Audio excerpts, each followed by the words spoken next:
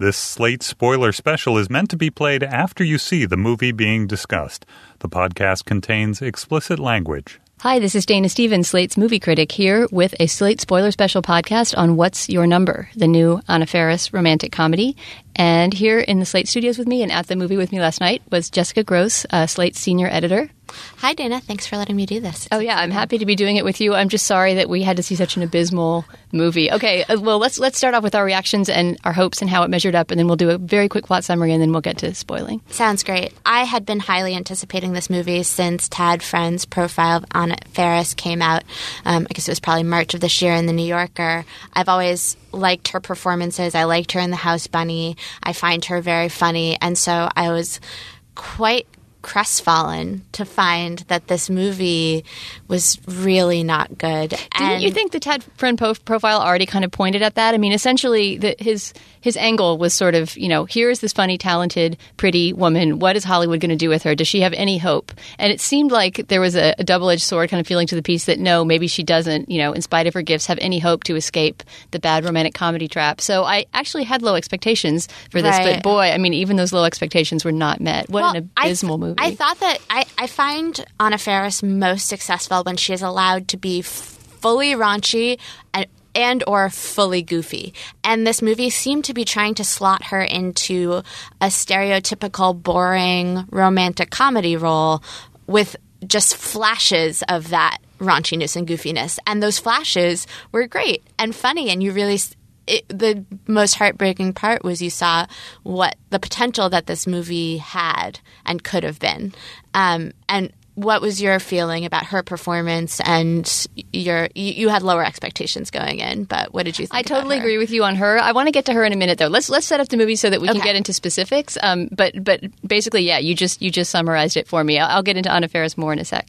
So this movie is the story of her character named Allie Darling, which, by the way, is there a more overdetermined romantic comedy name? Actually, maybe her sister Daisy Darling, Allie and Daisy Darling. They might as well be named Buttercup, Sprinkles, Unicorn Rainbow. So Allie is a single girl. She's probably supposed to be around 30, maybe late 20s or early 30s. Yeah. She works in marketing, but she loses her job. She gets laid off at the very beginning of the movie, which, given the fact that she seems to come from a family that's very well off, doesn't seem to put much of a crimp in her lifestyle, because then, depressed that she's been laid off from her marketing job and doesn't have a boyfriend and keeps losing one boyfriend after another. We actually see her lose a boyfriend, too, at the beginning. She decides, we got to get to the article. She reads an article in a women's magazine on the train that asks, "What's your number?" That's the title of the article, and posits that women who sleep with more than 20 guys will never find a husband. Right.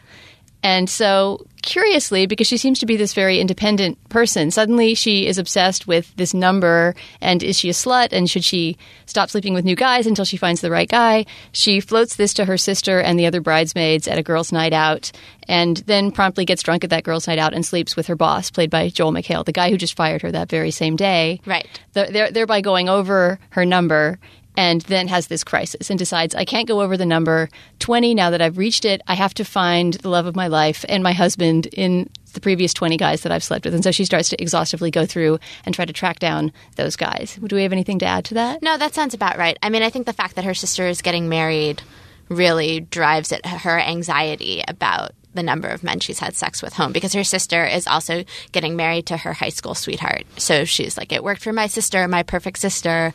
Will it work for me? Right. Oh, and we forgot to mention that her neighbor, her across-the-hall apartment neighbor, played by Chris Evans, who's kind of a man whore himself and is shown kicking women out of his house day after day, decides to help her with this tracking down, because for some reason, although she seems to be a smart person, she can't manage to Google and Facebook her way into finding out who these 20 guys are, so she has to conscript this neighbor to help her. Yeah, that was actually one of the few parts that I laughed at, was when she passes out on her keyboard trying to make Facebook work. That, which, although it's why would this, woman who is in her late 20s, early 30s not really know how to use Facebook? But yeah, I'm actually kind of baffled by Facebook myself. But I think if I was sufficiently motivated, I would make myself figure it out. And it doesn't really go with the character that she's most of the time painted to be, which is this pretty capable and with it person. Oh, and then the one last detail I feel is necessary to add about the plot is that her true passion in life is not marketing. It is making strange clay figures in subway urban scenes. Yeah, these kind of figures that remind me a little bit of that, what's his name, that Julius Catcher comics, They're Yes. sort of like little urban, like sad, down and out scenes in clay figurines. Right. Because, of course, she has to have a creative pursuit, right, to contrast with her boring marketing job that she doesn't really want. Although it's weird because the clay figurines never really turn into anything. There's not some moment where she's picked up by a clay figurine chain or anything like that. Right. And they also, I know in the movie you're supposed to think that this is good and that they're well done and that this is her passion, but I turned to a friend who was seeing it with us and I said, this looks like outsider art. Like, this was not, these figurines were not good. They weren't good. So that part of the plot certainly didn't work for me. But Dana, your feelings about Anna Faris as a person and in this role? Okay. All right. So now we have to get to that. I guess what I wanted to say about her, it seemed like when we were walking out, your impression was, did we overrate Anna Faris? I mean, I think everybody, a lot of people, a lot of comedy fans and a lot of people who are out there with aspirations for women in comedy have high hopes in Anna Faris because she's a genuine comedian. I mean, she's not a lot of things. She's not a prop, Katherine Hagel sort of like pretty girl who stands in the place of the romantic comedy. And she's also not that sort of Sandra Bullock type who is a legitimate comedian but has a very, I would say, kind of prescribed feminine role. She's just, as you say, maybe goofier and raunchier than that and maybe willing to go further in her comedy, maybe like in the Kristen Wiig, Maya Rudolph SNL category. And I still did see that in this movie. And the few seconds that made me laugh in this movie all had to do with moments of excess in her performance that didn't really fit in the movie. Right. That if you were actually a person trying to polish and market this script and make it into something that belonged on mall screens across America, you'd say, we have to take that out. It's too weird. And the primary one, I think, would be how far the accent joke went and what she did with the accent joke. So one of the men that she tracks down from her past is this British guy played by Martin Freeman from the British Office, who I love too. And she runs into him on the street and while she's walking with Chris Evans. And then she suddenly bursts into this terrible British accent, and we realize that the entire time she was with this boyfriend, she pretended to be British. Right. And then it just turns into this ridiculous scene where he takes her out, and the more drunk she gets, the worse the accent gets, and she kind of turns into Eliza Doolittle, bad and then Cockney, Borat. and then Borat. And I just thought that scene was really funny, not because of the writing, but just because of her commitment to the ridiculous conceit. I completely agree. It really sold it. And the moment that actually stood out for me was the combination of writing and delivery. And I know, especially in my recounting of this moment, it may turn a lot of listeners off, but it was towards the end of the movie.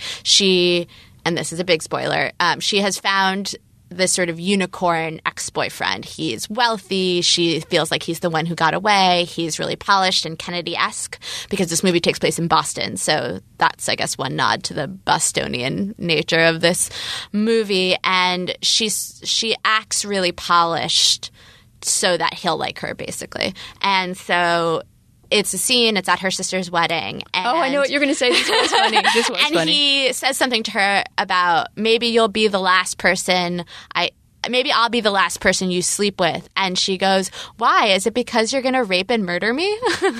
And it was like a glimpse into this darkness that doesn't exist anywhere else in the movie. Exactly. And if they had just gone for that darkness, I really feel like Anna Faris would have sold it, and it would have been a much more interesting, enjoyable movie instead of... It could have been like the Observe and Report of romantic comedy or something like that. Exactly. So I felt like it was a shame that we didn't see more of that from her and from the script, which felt like it had been... I could just picture the meetings with the studio heads where that script had the darkness sucked out of it and the interesting, weird things just paved over. It felt like it was just a mishmash, and I wish that I could see an original version. That's part of why this movie felt not just irritating. Like when you see just a dumb romantic comedy with someone dumb in it, then you're just irritated. Like, why does this crappy thing exist, right? But this felt more kind of tragic and melancholic. It was just more like you could see all the moments that sacrifices and bad decisions and compromises had been made along the way. Absolutely. And you wanted to just go in and retroactively script doctor and make those things not happen. Like, and sometimes the movie itself almost seemed to be grasping for that and then just not dare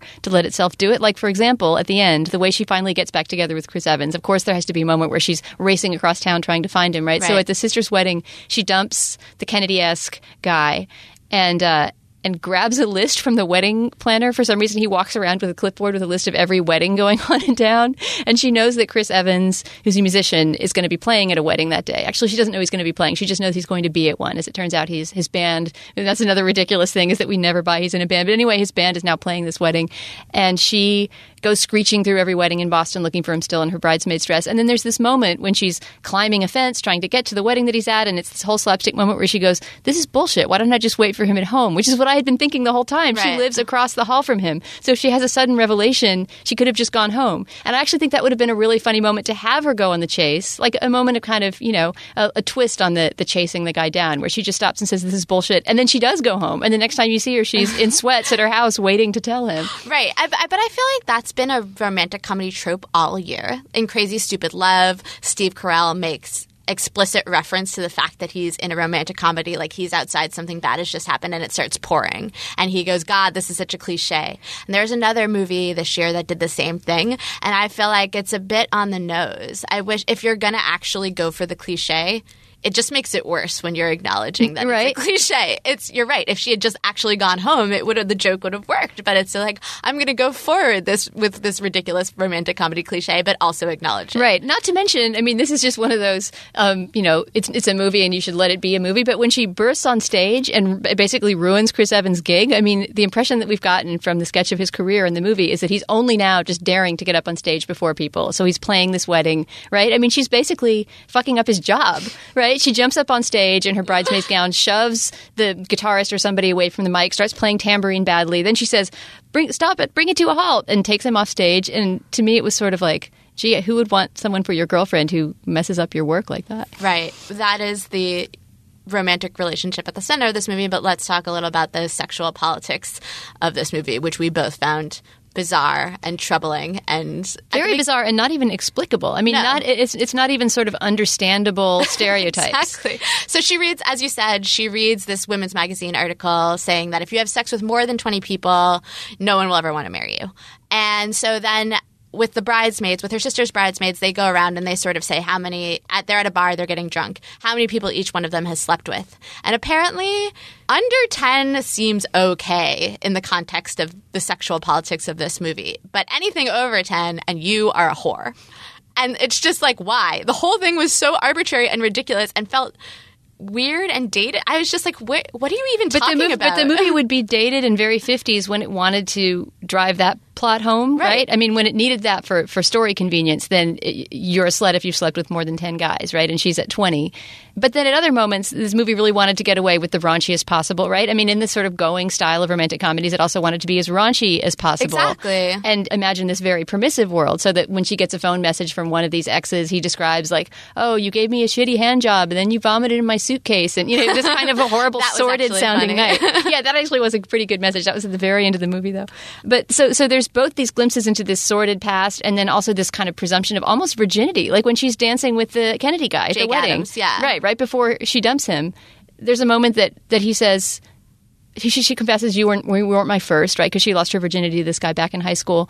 And then he says, oh, so you slept with 2 guys, so no big deal. Like, he actually thinks that in the 15 years since they graduated from high school, she hasn't slept with any other guys. It's so absurd and weird, and it seemed to take place in this sexual moral universe of its own. I kept waiting for that to be blown open. I kept actually waiting for her to meet another woman who would question the absurdity of the magazine piece. Well, there was one woman, one of the bridesmaids, who is also in Friends with Benefits, which is not Friends with Benefits, Happy Endings, which is a TV show that is in its 2nd season. She's very funny, and I can't remember her name. But she slept with... the one who plays the other minorly slutty person in the group. Yes, she slept with 13 people, and she's like, what? I slept with 13 people. And she doesn't let any of the other sort of more uptight bridesmaids shame her into thinking there's anything wrong with that. But she's sort of just out there on her own. Yeah, she's just a person who shows up in one scene. I mean, there's not any moment when the movie rejects or embraces really this 20 number. The 20 number is just out there like this story axiom that we have to believe in order for the story to make sense. And Chris Evans, for example, if he really cared about this girl he was meeting and was helping launch this ridiculous quest to dig up the 20 guys, would sit her down at some point and just say, this is complete bullshit. What?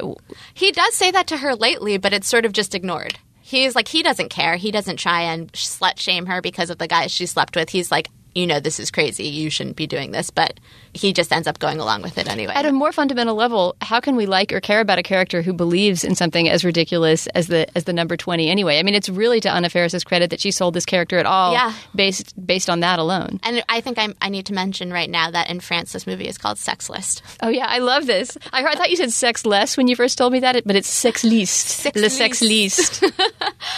So now that we've just spent the past 10 minutes or so saying everything that we don't like about this movie or the problems, what did you like about this movie?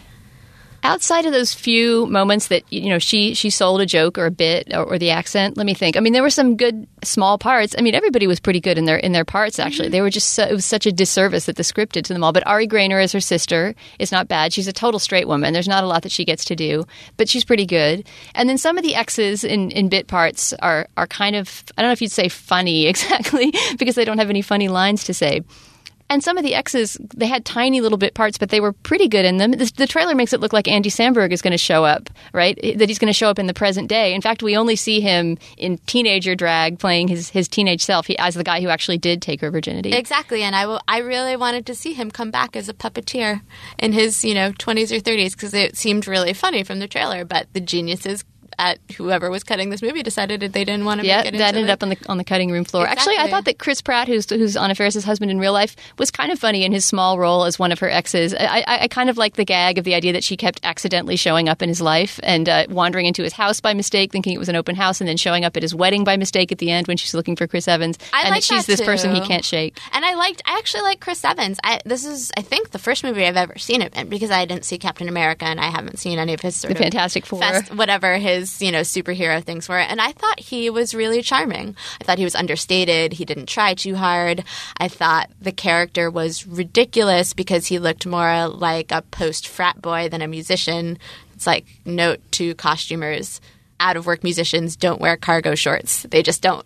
It just was it was so unbelievable that this guy his character, I mean, just kind of socioeconomically, this movie made no sense. We had no idea, like, what their class affiliation was or how they made their living. Right. And so that also made it really hard to be sympathetic, especially when it tried to borrow that recession angle of, boo-hoo, I've lost my job. Oh, but I think I'll fly to Miami to track down an old boyfriend. Right. That it just was, the sense-making didn't all come together. So, charming performances, I guess, but, especially Anna Faris, but people that were really underserved by their script and just really something so misbegotten. I feel bad that probably anybody creative who hoped something good from this movie that was making it is sitting around just face-palming right now because they just know that it didn't come together. The one thing I will say in retrospect that it makes me think that Bad Teacher was an even better movie. Because it did allow Cameron Diaz to go full raunch and full jerk. And even though that movie had a lot of problems and it didn't quite come off, I commend it for being willing to go there in a way that this movie was not for a female lead. If Anna Faris had been the bad teacher, I think maybe more could have happened with that movie. My recollection is she wanted that part. Really? Yeah, that's my I remember. Was that in the Tad Friend I feel piece? like it was. I think she really, really wanted that part, and I think she would have been great in it. So, we're still rooting for Anna Faris to find that great role that serves her well. I just hope that she's smart enough to not go the Natalie Portman route. I think she is, right? I don't think that's a possibility. Well, I guess. Now Natalie Portman's this respected actress who gets Oscars, but I'm talking about the romantic comedy eyelash batting Natalie Portman. Yeah, I think she wants to have this sort of screwball over the top career. So I would be surprised if she made those sorts of choices going forward because it would really play against her strengths. Yeah. All right, this is a cry to any screenwriters that are listening out there. Write a vehicle for Anna Faris. Or just get her as a regular on SNL. That would be enough for me. She is hosting in October, so we will all watch that with great excitement. Oh, yeah, definitely. All right. Well, Jessica, thanks for coming in. Please come back in and spoil another movie. This is your first time doing one, right? Yes, and it was so fun. Thanks so much, Dana. Our producer is Chris Wade. Our executive producer is Andy Bowers. For Slate.com, I'm Dana Stevens. Man, that sunset is gorgeous. Grill, patio, sunset. Hard to get better than that. Unless you're browsing Carvana's inventory while you soak it all in. Oh, burger time. So sit back, get comfortable. Carvana's got thousands of cars under $20,000 just waiting for you. I could stay here forever. Carvana, where car buying meets comfort meets convenience. Download the app or visit Carvana.com today.